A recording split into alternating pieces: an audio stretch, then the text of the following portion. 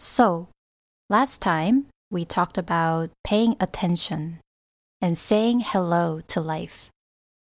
And at the end of the episode, I posed this question. Is our life a stack of papers to be stamped? And do we cash out based on the number of sheets completed? If you have no idea what I'm talking about, I recommend going back to the first episode and listening to it first.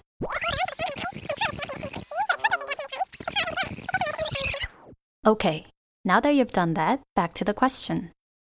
It's kind of a sad imagery, isn't it? And I think most people would agree, no, life is not like that.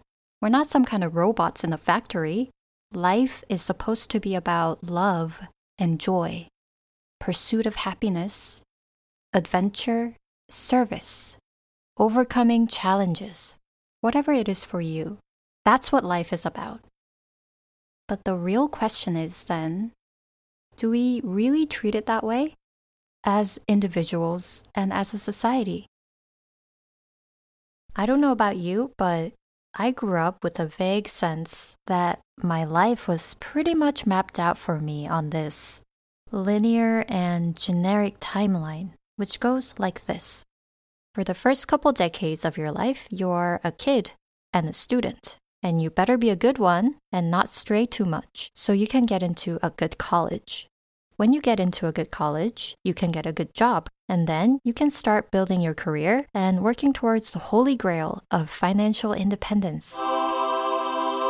At the same time, you somehow manage to find the love of your life. You get married, you start a family, you buy a house, and you pay it off for the next 30 years. You work hard, you raise the kids, making sure that they get into a good school and get a good job too. You get to go on vacation once in a while.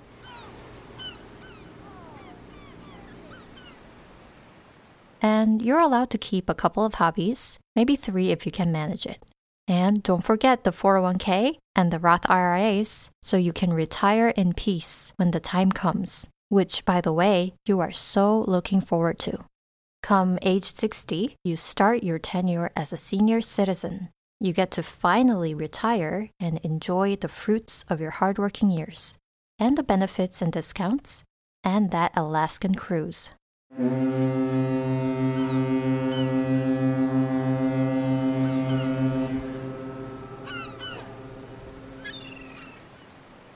There you go. Stamped all the papers. You might have your own version of this kind of American dream. Maybe the details are a little different, but you get the point.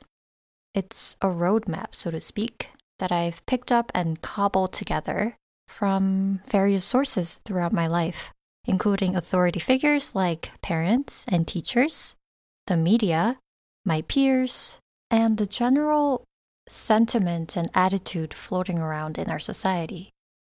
And I had internalized at least parts of it growing up, until in my mid-20s when I started questioning all of it. And it comes down to this. If I imagine myself at 80 years old, sitting on my rocking chair by the fireplace, with my glasses on and knitting an ugly sweater for my grandkid, listening to the oldies from the 2020s, maybe Billie Eilish, I'm the bad guy.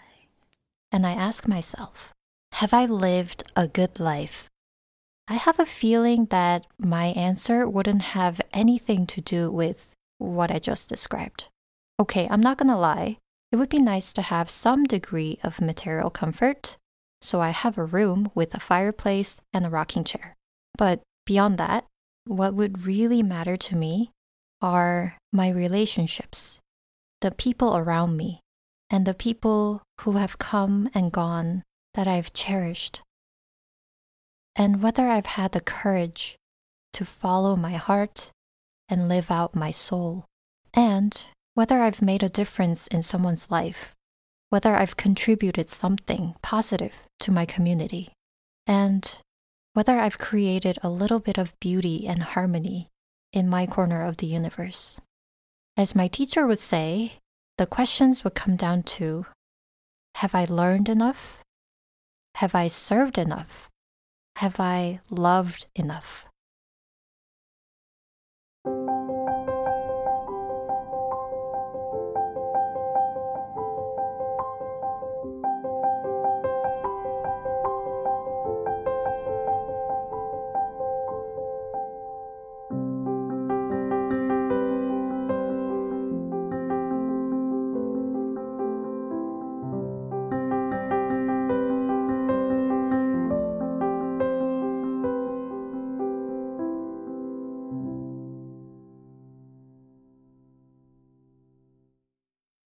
Don't get me wrong, I think it's good to have a roadmap in life. Otherwise, we'd just be lost. But I think the problem begins when we don't take the time to examine what is imposed on us from the outside. When something is imposed, it's about control. The society we have built, to a large extent, seeks to control us through the roles it gives us to play, the boxes it puts us in, through the ideas of social norm and deviance, through peer pressure and ostracization, and through physical violence or the threat of physical violence. But I think the most subtle and fundamental way it is done is through time. From a young age, we learn that there's specific time for play, time for eating, time for sleeping, time for going to the bathroom. As we get socialized, we learn to adjust ourselves physically and mentally to fit the structures of time around us. We learn to hold when we need to pee in school. We learn to get hungry and ready to eat 3 times a day. We learn to look forward to the 6th and 7th days of the week and to dread the 8th. We learn to calibrate our attention and focus in neat 60-minute chunks. We come to expect that a song should last 3 to 4 minutes. Some of us start putting certain substances in our bodies when our number turns into 18 or 21. Well, at least theoretically. I won't judge. We feel differently about ourselves when we have a 2 versus a 3 versus a 4 in the 10th digit of our age number. And if you come from a culture like mine, when you meet someone whose age number is less than yours, even just by 1, but you can't round it off though, it has to be a full year, you suddenly feel like they owe you something and they better treat you with extra respect. The American Dream example I described earlier is a timeline for when you should be hitting which milestones around what time in your life. Let's see. It takes 4 years to finish college, unless you're reckless and decide to go to grad school. Age 35 until it's risky to have a baby. 30 years to pay off the mortgage. 62 until you can receive Social Security. 59 and a half until you can withdraw from your retirement funds. So with the help of a little bit of math and research, seems like you can pretty much figure out when and where and what you're going to be doing for most of your life. That was sarcasm, in case it wasn't clear. But I'm not saying that it's a bad thing, or arbitrary even, to use concepts like age and years and time in thinking about and structuring life. In fact, I think it's wise to be aware of the seasons and rhythms of life and be able to accept and adapt to them as we grow older. That's smart. But again, I think the problem begins when we get hung up on this external representation of time and we lose touch with our actual experience and our relationship to life itself.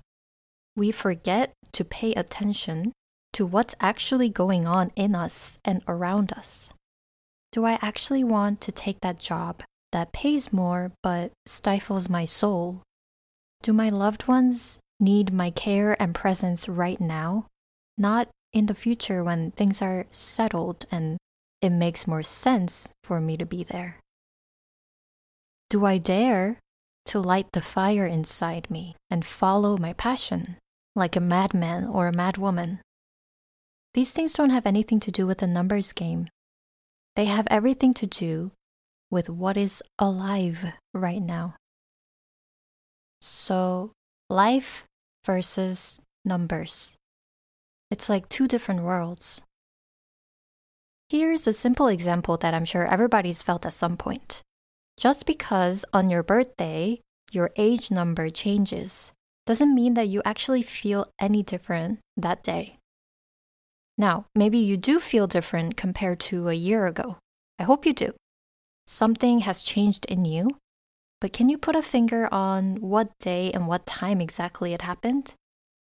For me, compared to a year ago, I feel a drastic shift in my attitude towards relationships and community. I've also learned and integrated new skills and insights, and I've gotten to know a little more about myself and what I'm made of. And this was a gradual and definitely non-linear process, chaotic even. And it's impossible to tell just how exactly these changes happened in the complex web of interconnected causes and effects, feedback loops, and back and forth roller coasters. In other words, it's got a life of its own that's mysterious to my mind, that wants neat logical answers and a linear timeline. And we use things like numbers as an approximation to capture and represent these live processes. It's convenient, but it's not primary.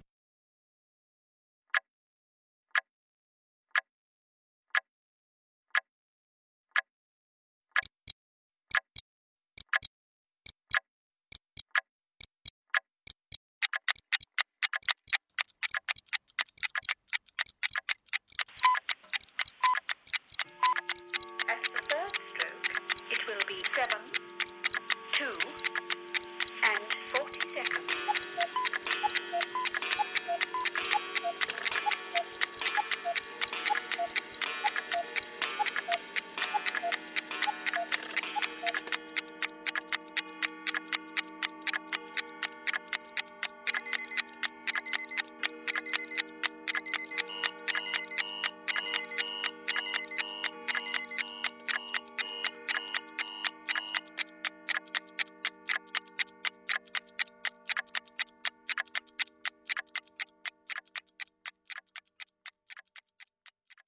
In the last episode, I mentioned that when you watch babies, they're always saying hello to life. They're taking in all of life as it comes, as they move through it and encounter and experience. They don't understand, okay, it's 9 o'clock. I've been playing for an hour now, and it's time to go read a book. And parents and teachers have to work really hard over a long period of time to teach them how to read the clock and the calendar and what it all means for their life. And for good reason, because it's part of being a functional human in our society. But if you think about it, it's actually no small feat and not an insignificant act of violence to force someone to break their relationship to life into pieces. 8 o'clock, 9 o'clock, 10 o'clock. And start living from a place of trying to control. I gotta do this and that by this time, and I don't have time for this.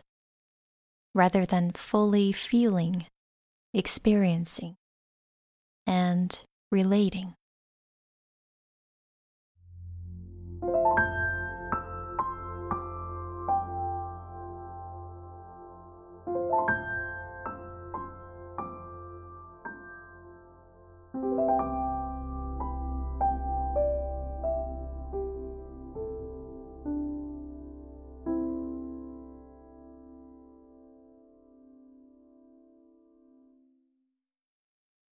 So, am I advocating for abolition of all clocks and calendars and going into the wilderness and living as free, primitive people?